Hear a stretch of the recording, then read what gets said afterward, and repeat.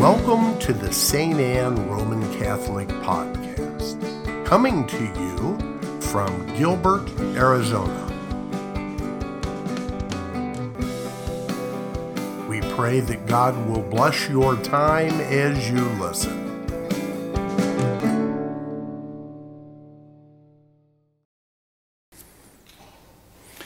You are the salt of the earth. But if salt loses its taste, with what can it be seasoned? This phrase, loses its taste, is a play on words in the Greek. It means not only to become tasteless, to lose flavor, it also means to become dull, bland, foolish, morino. And it sounds a lot like our English word moron. In Latin, it's insipid, and it means tasteless, flavorless, right? The play on word here, it goes a little bit further in the Latin. In Latin, taste is sapor, and the word for wisdom has the same root, sapiencia, sap. That's why we have it in Spanish. Sabor, something that has buen sabor is flavorful, it's good for the taste buds. But you have that same root in wisdom, sabiduría. What is Jesus trying to get at? Ancient salt isn't the kind of salt that we have now, where you could buy canister upon canister of granulated salt, put it in the cupboard, and just bring it out whenever you finally get through the salt that you have. Ancient salt would actually stop tasting like salt. So you had to use it up. If it went bad, there would be no flavor to it. He wasn't talking specifically about doctrine, the things that we know of faith. He's pointing at something else. And we get a sense of it in our first reading from the prophet Isaiah in chapter 58. But we need context to understand the reading that we had today.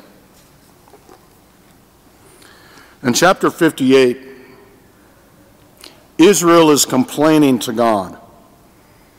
And so this is what they say. Why have we fasted,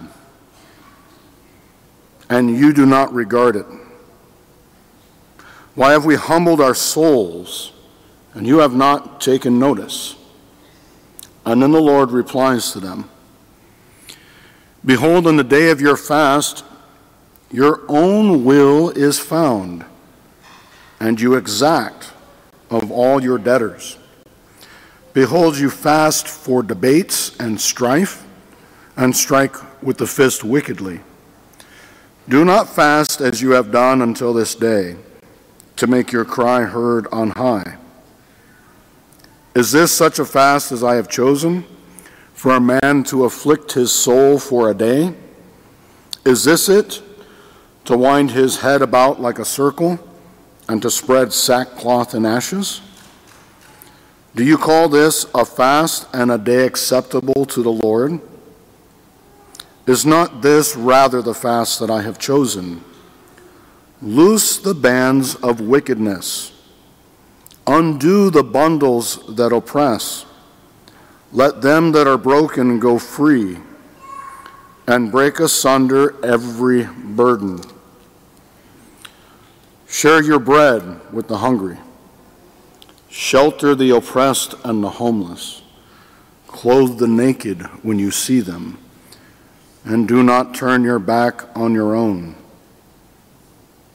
If you remove from your midst oppression, false accusation, and malicious speech, if you bestow your bread on the hungry and satisfy the afflicted, then light shall rise for you in the darkness, and the gloom shall become for you like midday. The Lord's disciples, that's us, are supposed to be the flavor for the world so that everyone else can get a little taste of God. And I would suggest, brothers and sisters, that our Christianity has become rather bland and a little bit dull. Most of us are more formed by the world and in the things of the world than we are in Christianity.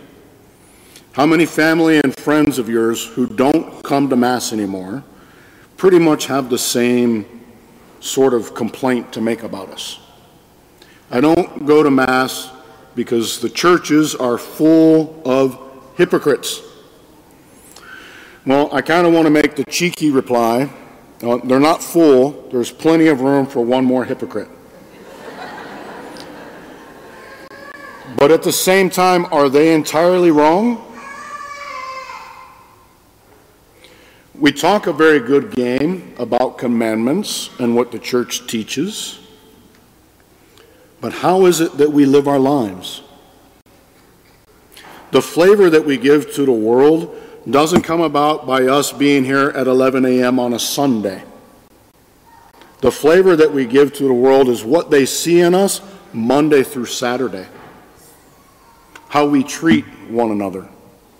How we take care of the poor and the oppressed. Jesus says in our gospel that if we do good for others, if we live caring and compassionate and forgiving lives, if we reach out to alleviate the sufferings of others in our communities, that by that men will give glory to our Heavenly Father.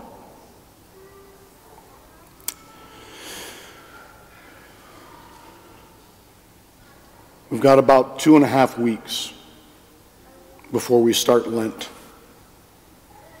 And most of us will do for Lent what we've been doing since we were children. We give something up to make sure that we check the box that we did a penance for every day of Lent, which is good. But we don't aim it at anything. Whatever it is that we give up, whatever it is that we decide to do for every day in Lent to fulfill that season of penance, it should be aimed at something in our hearts and in our lives. Lord, I'm going to give this up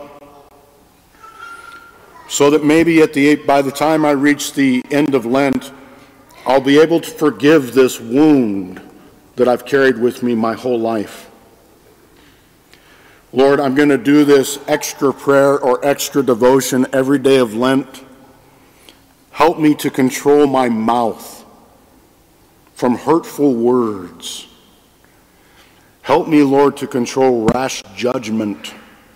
Because very often what we end up doing is we go through the motions of things and we aren't careful to make sure that they touch our hearts. So we come to Mass, we sing our songs, and then we want to honk the horn and we get upset trying to get out of the parking lot. Would that the world would look at the Catholic Church and say, what crazy stuff they believe. What unreasonable stuff they do in their worship. But how good they are to others. How loving they are to everyone. When the world sees this, then they might just start to give glory to our Heavenly Father. They might actually want to join us. They might want to be like us. This is the commandment from Jesus. You are the flavor for this world. You are the light in this world by which others may see the love of our Heavenly Father. Amen.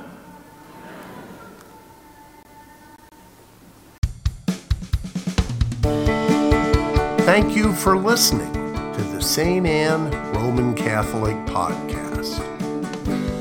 For additional podcasts and media, visit us on the web at www.stanaz.org. Again, that's www.stanneaz.org. St. Anne, pray for us.